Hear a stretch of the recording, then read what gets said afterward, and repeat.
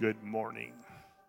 My name's Howard. I'm in the Elder Council, and I work with the men's ministry here at FBC, which is a reminder that in 2 weekends from now, we have the men's retreat over by Grants Pass that we need to sign up for. You have information in your bulletins, and it's not just for the young. It's also for the senior saints to help. Today we're going to read scripture from John 4, 1 through 15. Now, when Jesus learned that the Pharisees had heard that Jesus was making and baptizing more disciples than John, although Jesus himself did not baptize, but only his disciples, he left Judea and departed again for Galilee. He had to pass through Samaria, so he came to a town in Samaria called Sychar, near the field of Jacob that Jacob had given his son Joseph. Jacob's well was there, so Jesus, wearied from his long journey, was sitting beside the well. It was about the 6th hour. A woman from Samaria came to draw water. Jesus said to her, "Give me a drink," for his disciples have gone away to the city to buy food. The Samaritan woman said to him, "How is it that you, a Jew, ask a drink from me, a woman from Samaria?" For the Jews had no dealings with the Samaritans. Jesus answered her, "If you knew the gift of God, who it is that is saying to you, 'Give me a drink,' you would have asked him, and he would have given you living water." The woman said to him, "Sir, you have nothing to draw water with, and the well is deep. Where do you get that living water? Are you greater than our father Jacob? He gave us this well and drank from it himself, and his sons and his livestock." Jesus said to her, "Everyone who drinks of this water will be thirsty again, but whoever drinks of the water that I give him will never be thirsty again. The water that I give him will become in him a spring of water welling up to eternal life." The woman said to him, "Sir, give me this water so that I may not be thirsty or have to come here to draw water." That is our word.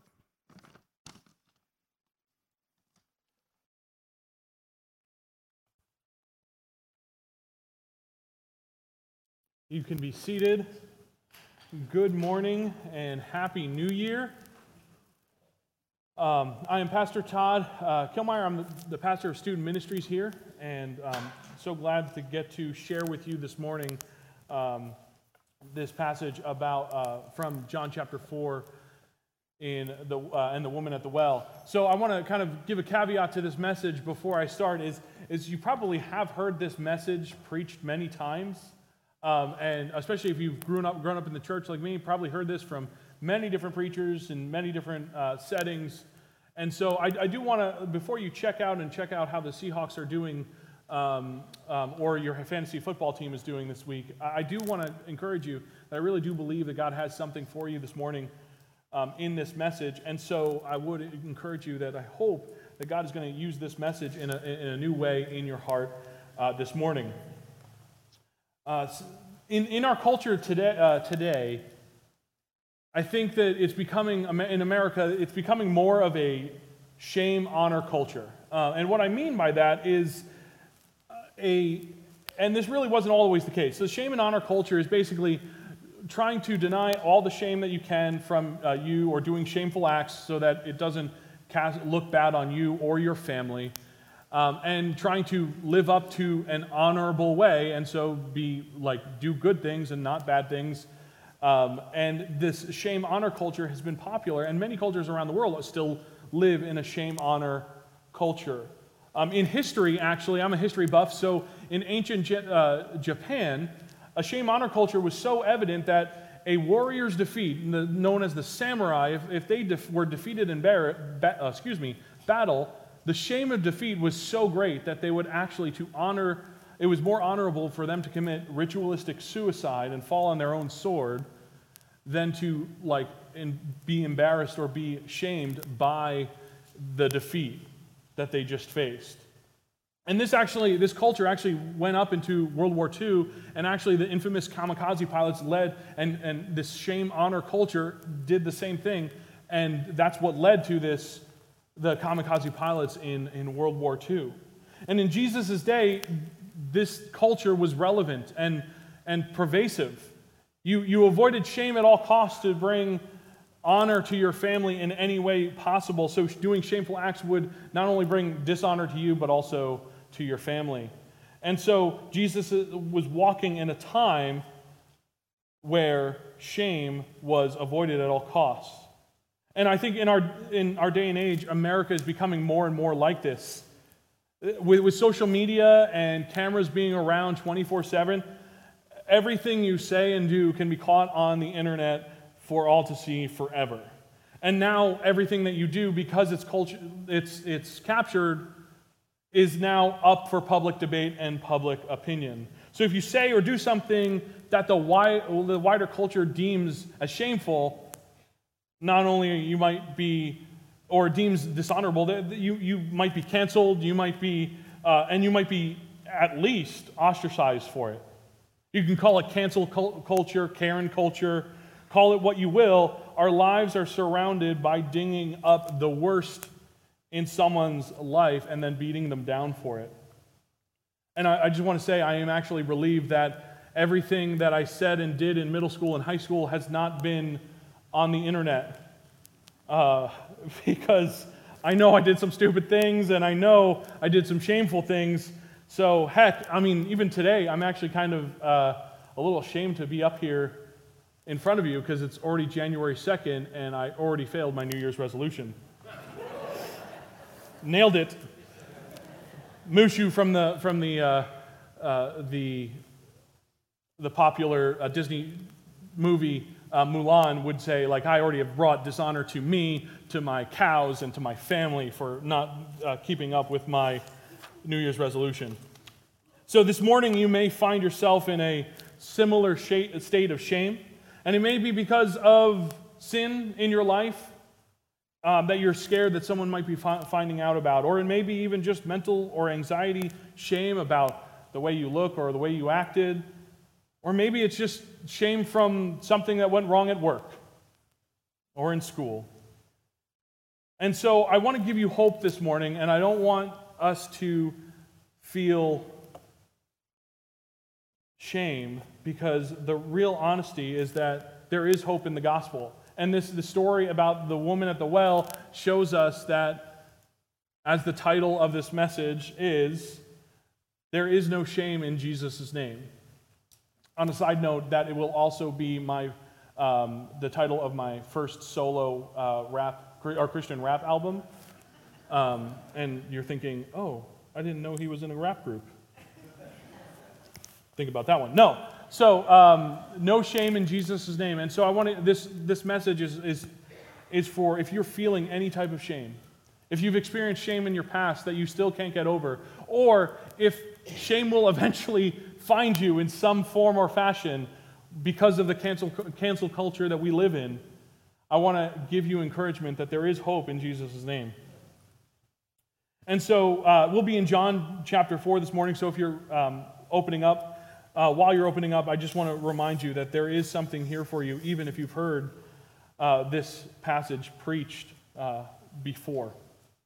As Howard already read this morning, we find Jesus in Galilee, and he's avoiding the Jewish leaders, and he's on his way to Samaria. And maybe you've already heard this before, but there were two roads from where he was to Jerusalem. And he could take the direct southern route, which went through Samaria, or he could have taken the long way around Samaria and basically taken that road. That would take a little bit longer, but both roads were accessible to him. And so he took the direct route through Samaria. But in this day and age, Jews and Samaritans didn't get along. They viewed each other. Basically, the Jews thought that they were basically inbreds. They bred with the outside cultures. They worship God in different ways because of that. And Jews looked down on them with disgust, hate, and really prejudice.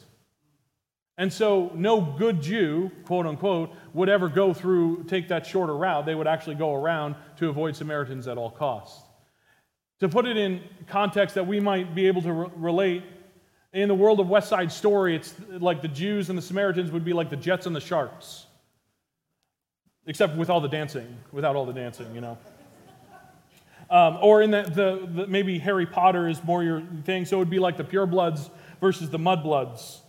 I've never read it, so I have no idea what I just said. So, or even in modern day America, in the political realm, it'd be like if the Democrats and the Republicans. So Jesus intentionally goes through Samaria. And unlike his interaction that he just had with Nicodemus at night, this interaction actually happens with a woman, let's say, of questionable moral standing, and in the middle of the day. Look with me at verses 7 through 12. It says, a woman from Samaria came to draw water, and Jesus said to her, "Give me a drink." For his disciples had gone away into the city to buy food. The Samaritan woman said to him, "How is it that you, a Jew, asked for a drink from me, a woman of Samaria?" For Jews had no dealings with Samaritans. Jesus answered her, "If you knew the gift of God and who it is that's saying to you, 'Give me a drink,' you would have asked him, and he would have given you living water." The woman said to him, "Sir, you have nothing to draw water with. The well is deep. Where do you get that living water? Are you greater than our father Jacob? He gave us this well to drink and drank from it himself, and as did his sons and his livestock." See, like, this first interaction is actually a lot more confrontational than his interaction with Nicodemus previously in the chapter. And Jesus is tired from his walk. He's like, "I need a drink." And so he actually, it's about the 6th hour, and this is not a time that the well would be busy at all. In fact, most of the people have already gotten their well water for the day. And yet there was this woman who was there. And Jesus not only meets this woman, but he actually talks to this woman. And so this is a significant happening. Like, this is not just to be like, oh, okay, so he's talking to a woman. No, a Jewish man is talking to a woman, let alone a Samaritan woman. And there is implications that, as we'll see later in the passage, that she's not of good moral standing, let's say, in society.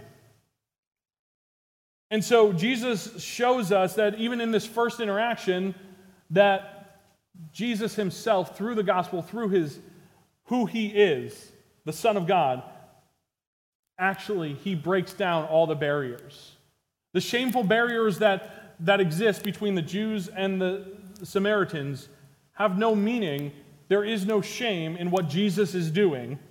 And so the gospel is breaking down the barriers between people. We even find this in Galatians chapter 3, verse 28, where it says, "There is neither Jew nor Greek, there is neither slave nor free, there is no male or female, for you are all one in Christ Jesus." Jesus breaks down all barriers. This doesn't mean that there aren't differences between people. Humanity exists in many different shapes and sizes and colors, and it's all very beautiful. But when we are in Christ, there is more in unity with Christ than there are differences between each other. Jesus brings us together more than any division could break us apart. So let's put this into context. So I'm a white male, American, overweight, Eagles rooting, husband, father, New Jersey born and raised person, right? And so, and none of those things matter as much as my identity in Christ. So this means I have more in common with a non-white female, non-American, in shape, Cowboys-loving, single mother from Southern Asia than I do, that also follows Christ, than I do with someone who's exactly like me. Did you get all that? Okay, yeah. In Christ, all boundaries come down.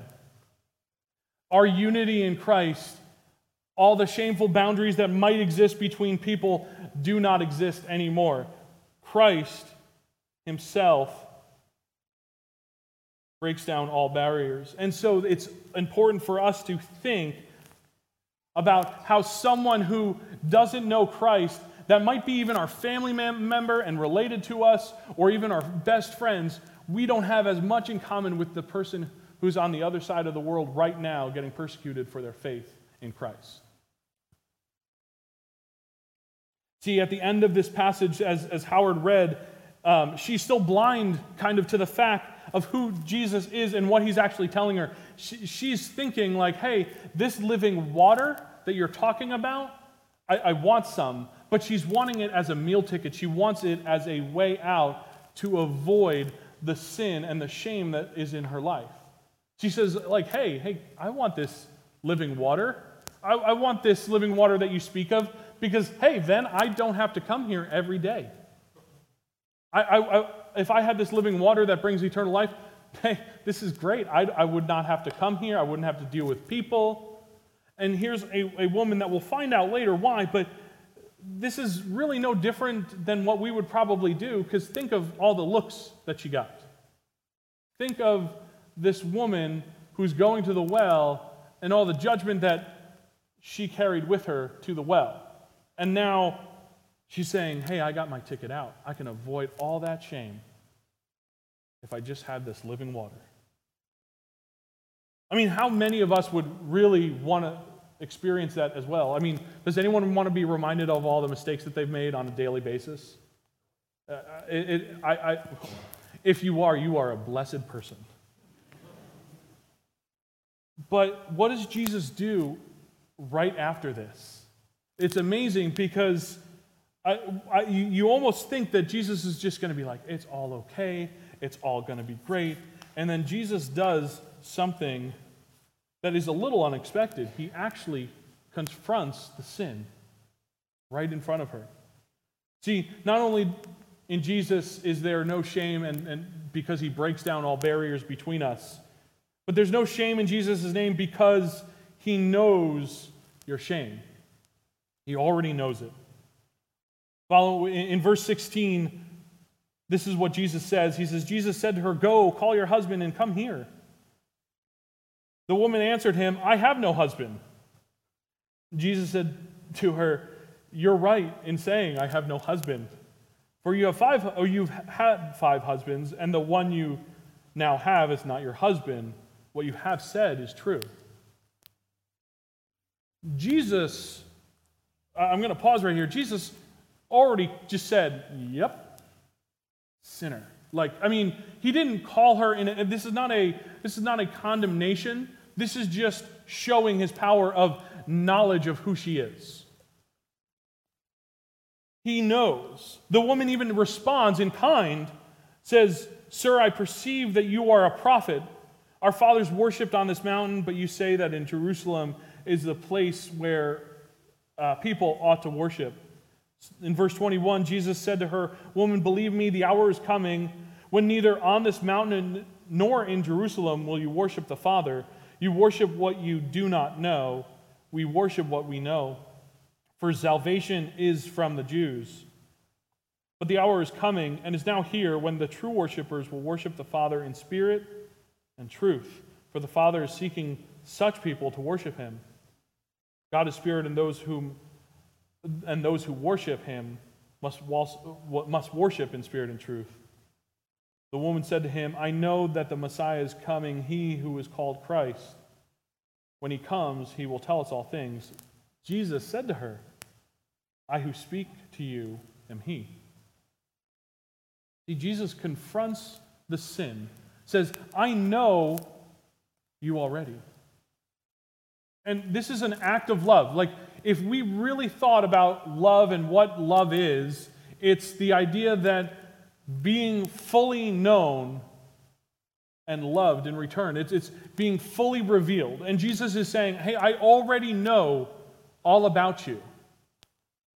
So he is confronting the sin, but he's not doing it in a condemnation kind of way. He's actually just he's like, I know who you are. Jesus knows her shame already. Jesus knows her sin already, and he brings it out into the open. And her mood begins to change, too. At first, she's saying, hey, why are you talking to me? because of that rivalry, because of those boundaries between them. But now she starts asking questions about how to worship God and where to worship God and how is this happening. And through that conversation, Jesus actually reveals that he is the Messiah, he is the Christ, that he is claiming to be this chosen one. He is the Messiah, he is the Christ, and he's causing her sin to be brought into light. Here's a woman who sin just got called out and brought into light. She's going to the well because she doesn't want the looks anymore. She doesn't want to be shamed by the people in the town that would cause her to feel shame. Now, she's probably aware of the sin. It's not like she probably doesn't know what she's doing is wrong, but she just doesn't want to feel that on the every day on a regular basis. She's going to the well at a time when everyone else already has gone because she doesn't want to confront the sin. She wants to keep it hidden. She wants to keep it from being out in the open, and she's knowing that I don't want to be in this shame anymore. So she's hoping when she sees Jesus and starts interacting with him, he starts giving her the keys to not feel this shame anymore. She starts to realize once he reveals that not only her sin and brings that to light, but she realizes that this living water is actually a key to eternal life, not just a meal ticket from not coming and avoiding that shame on a daily basis. And that worshiping God is actually more than just where you worship. It's actually worshiping God in spirit and in truth, which is found in Christ alone, which he claims to her. See, by bringing her sin up and confronting her sin, she has started to realize her need for a Savior. But to need a Savior means that you need something to be saved from. So by bringing that sin and that shame into light, Jesus is actually allowing her to see that she needs salvation. In her case, when Jesus confronts her sin, he doesn't meet her with looks of disappointment or judgment or even condemnation. He actually looks at her with compassion. See, if I were a fly on the wall, or I guess on the sand during this conversation, I'd be like, oh man, Jesus is he's gonna flip some tables right now. He's gonna call out this sin, and it's gonna be like his righteous anger against it. See, my sinful pride wants Jesus to just call out the sin and be like, you're a sinner, you need Jesus, that's the only thing. I just want him to call his righteous anger down, and I would forget the teachings of Romans 8:1.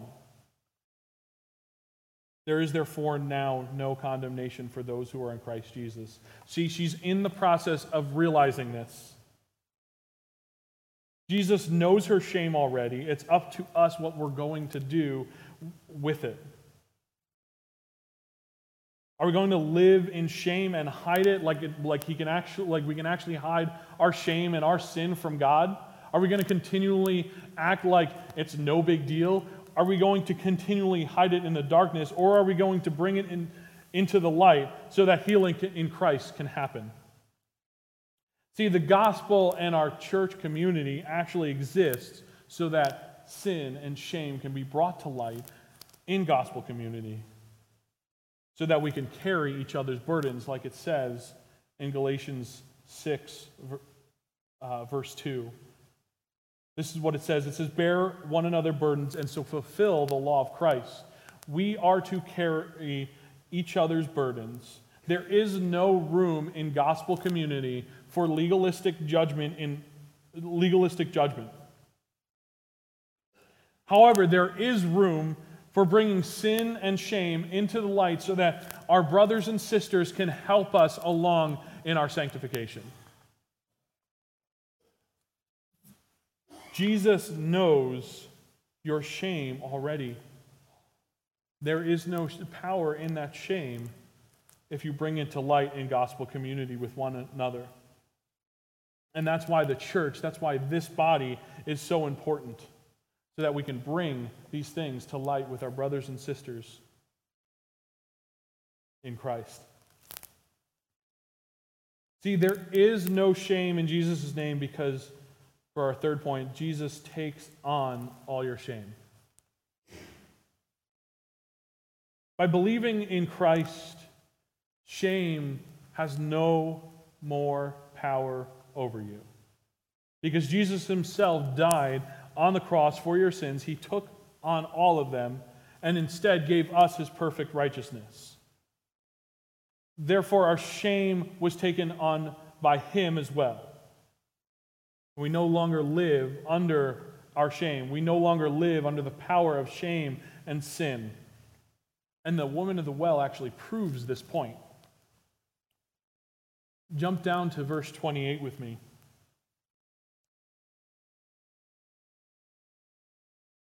Verse 28, so the woman left her water jar and went away into the town and said to the people, come see a man who told me all that I ever did. Can this be the Christ? They went out of town and were coming to him. Skipping down to verse 39, it says, many Samaritans from the town believed in him because of the woman's testimony. He told me all that I ever did. So when the Samaritans came to him, they asked him to stay with them, and he stayed there for 2 days. And many more believed because of his word. They said to the woman, it is no longer because of what you said that we believe, for we have heard for ourselves, and we know that this indeed is the Savior of the world. See, the woman at the well believed in Jesus and that he was who he claimed he was, meaning the Christ, the Messiah, because she left her water and went into town. Let's read that. Let me read that again. The woman left her water jar and went into the town. This woman was avoiding the town at all costs, like the plague, or in our case, the coronavirus. And she encountered Christ in this meeting with him. He reveals who he is. She is so powerfully moved and changed, she goes directly to the people that shamed her. She now goes and tells her testimony of what happened. Her encounter with Christ now is her testimony to the people. There is no way that happens if she is not changed by the love of Jesus. She is literally living out what Romans 1:16 says, for I am not ashamed of the gospel, for it is the power of God for salvation to everyone who believes, to the Jew first and also to the Greek. She understood that the shame that she felt by not going to the well is no more.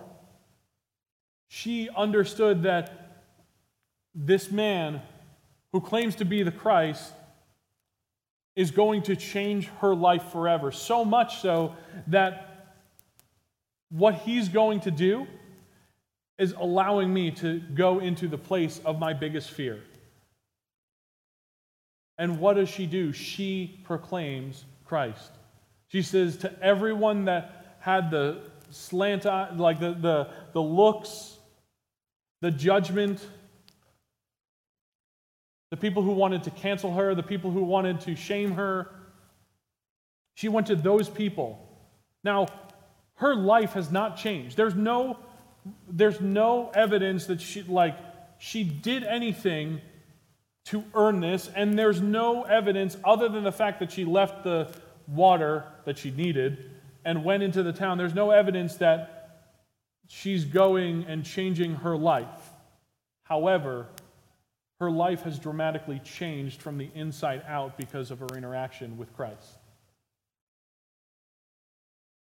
She is no longer under the power of this shame. She goes to the same people that were judging her. She goes to the same people that talked about her behind her back. She goes to the same people and tells them about Christ.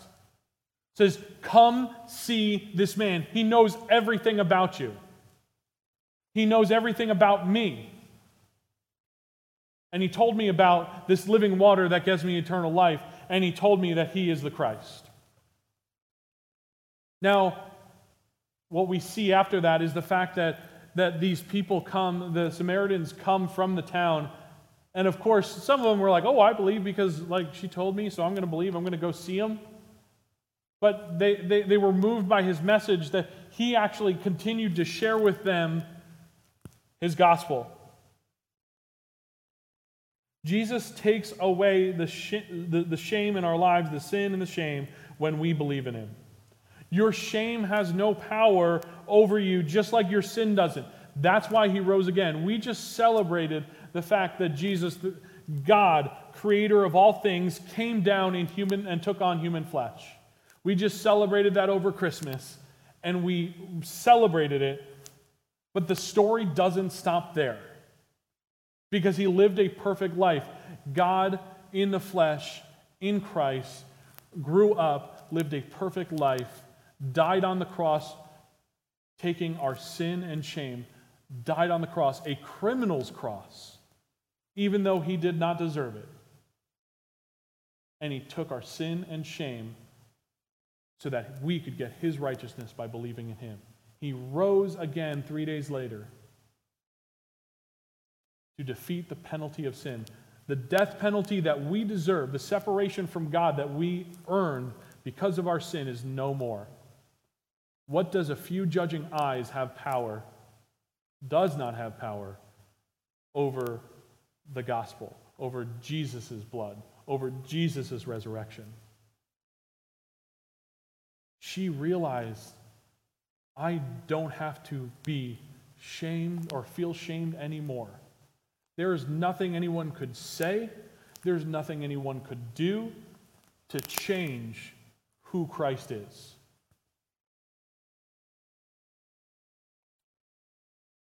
So what does this mean for us? I always ask the students on Wednesday night, how is this going to change tomorrow? How is this message going to change my life moving forward? That's always the application I ask them to think about. And we're all going to go after the New Year's celebration, and hopefully maybe you'll actually fulfill your New Year's resolution. But how does this change Monday morning when we go back to work or school or just our regular routines? And so I'm going to give a couple application points from this message before we close.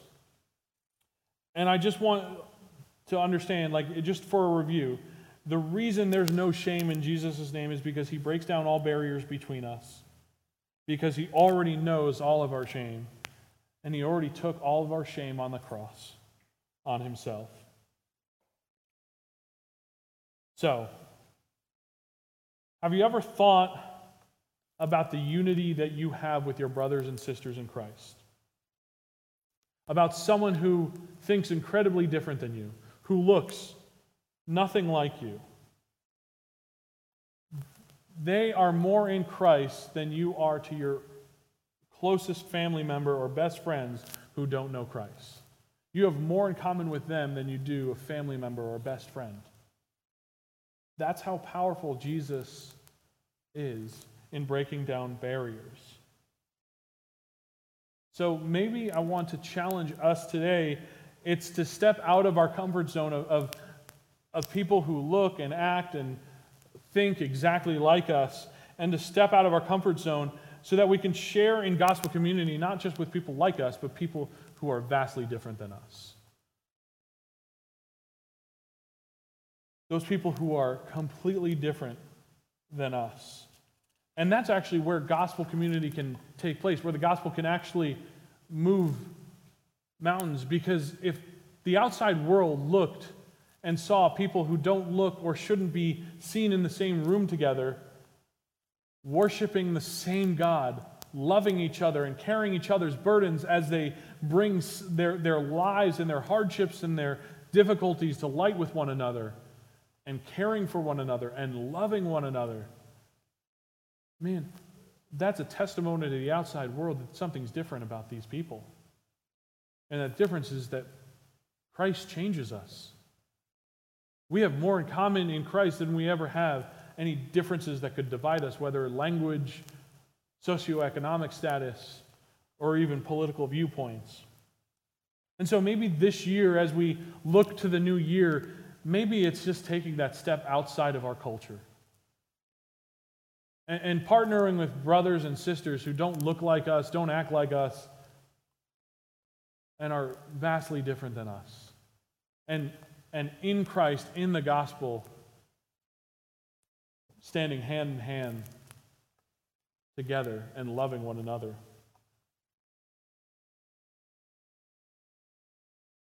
So the second application point is a little bit personal for me, simply because I've benefited from it.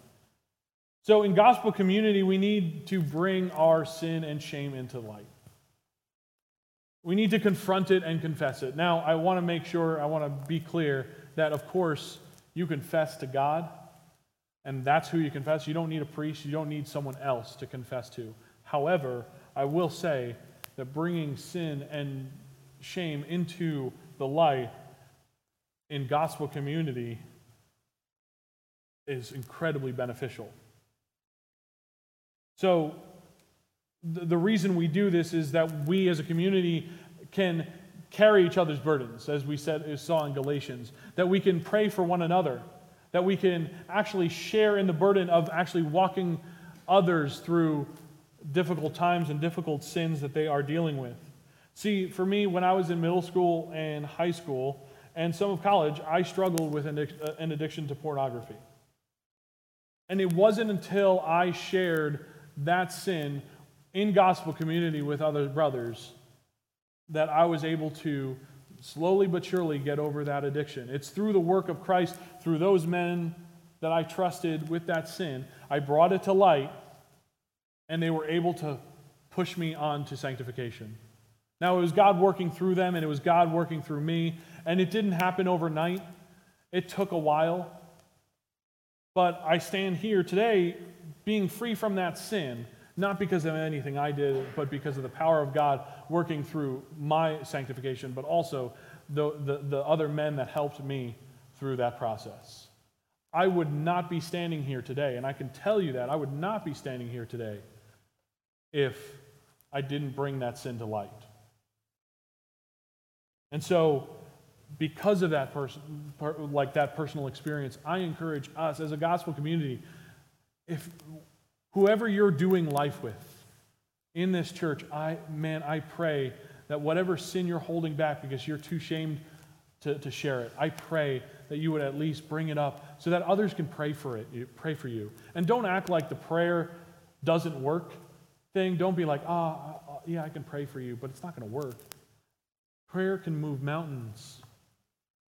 If I heard a preacher say, and I honestly don't know who said it, but I apologize I want to give credit where credit is due, but they said, if you do nothing today, nothing, I mean, you stayed in bed all day and all you did was pray, it would not be a wasted day.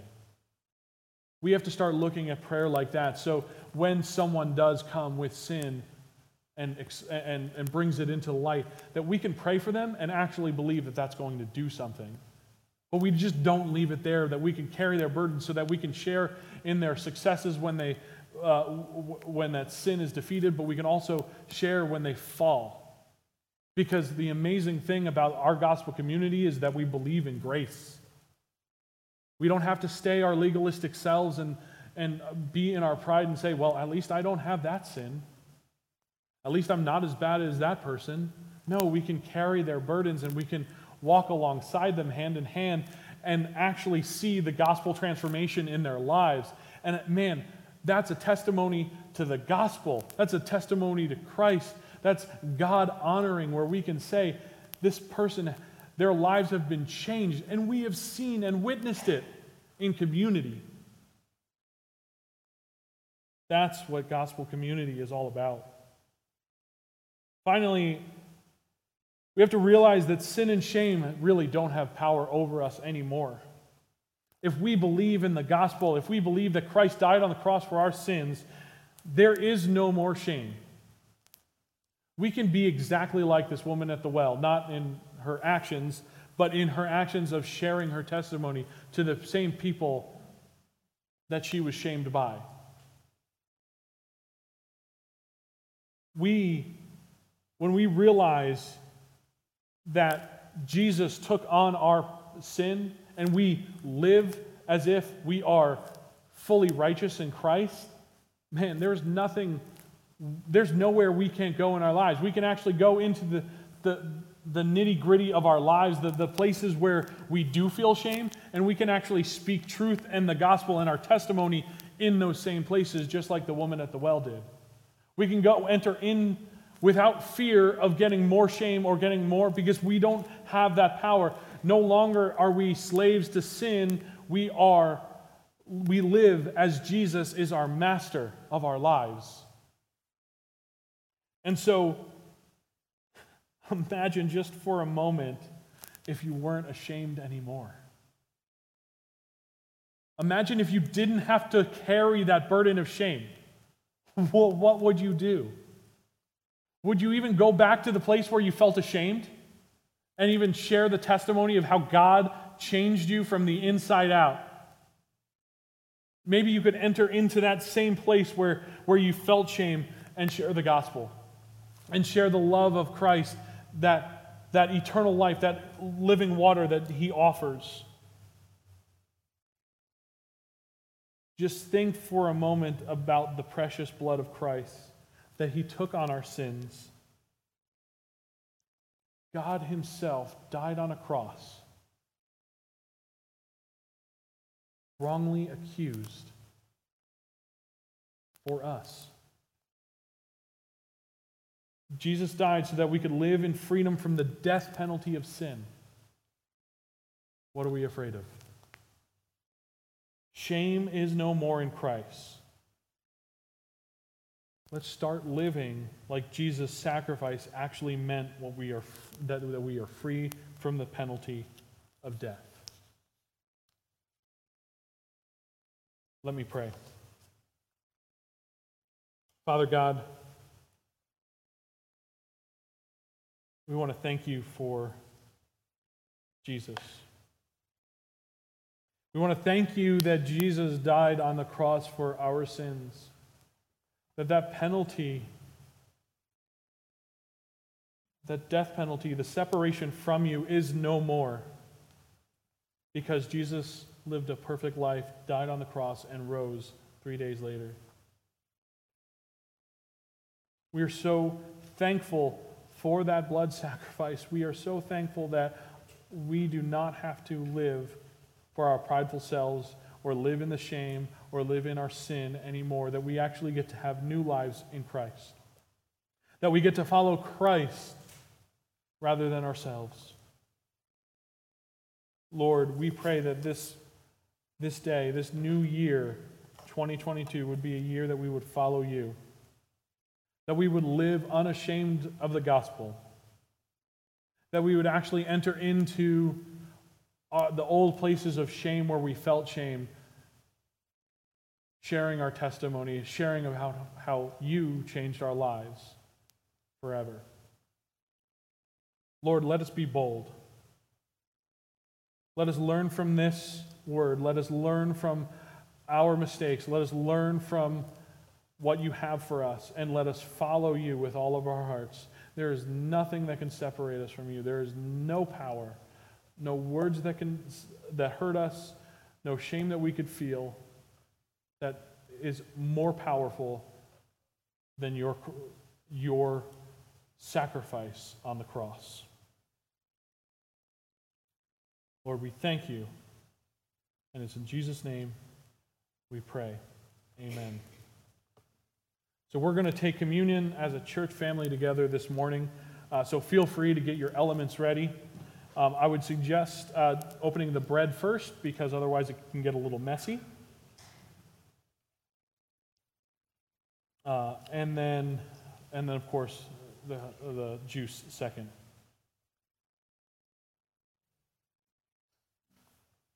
So this is a time of remembering Jesus' sacrifice on the cross. the fact that we just celebrated his birth and now we want to remember the cross, why the Son of God, Jesus, came down and took on human flesh, lived a perfect life, died on the cross, having committed no sin, and rose again 3 days later to defeat the death penalty of sin. And all we have to do is believe in him. This is where we remember. The reason we remember is because we can easily forget the power and the significance of the cross. A famous author said, "We never move on from the cross." As Christians, there's nothing more important than the cross. We never move on from the cross. We easily forget and we continue our lives as though we are stuck in our old life with sin and shame still holding a grip on our lives. But these elements that we're about to partake in, the bread and the wine, or juice in our case, we would focus on the fact that our lives of sin and shame have no more power and we walk in the newness of life. So I'm going to pray and then be silent for a bit, and I would just take that time to silently pray and remember the cross, the freedom that we have in Jesus because of Jesus' broken body and blood. So let me pray. Father God, we never want to forget the sacrifice of your Son, Jesus. Let us now in our hearts remember the freedom we have from sin and shame because of Jesus' precious broken body and blood. Forgive us when we fall short of your holiness, and let us continue to walk in your ways. Jesus, we love you, and we thank you for your perfect sacrifice.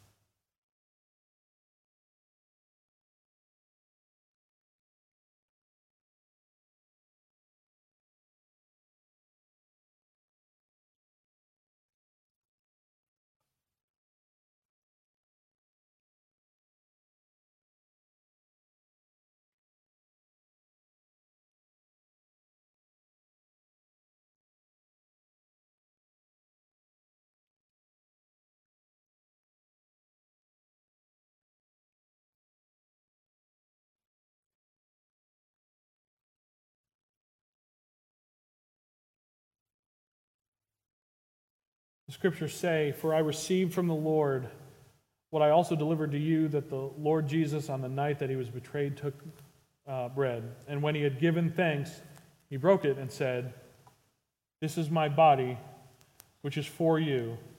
Do this in remembrance of me.'" Let's take the bread.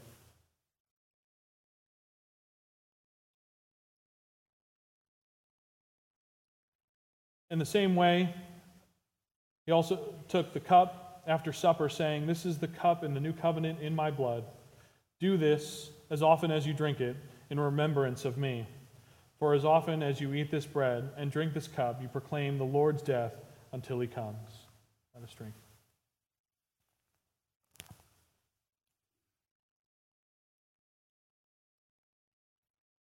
Lord, thank you for saving us. We wait till you come again. Amen.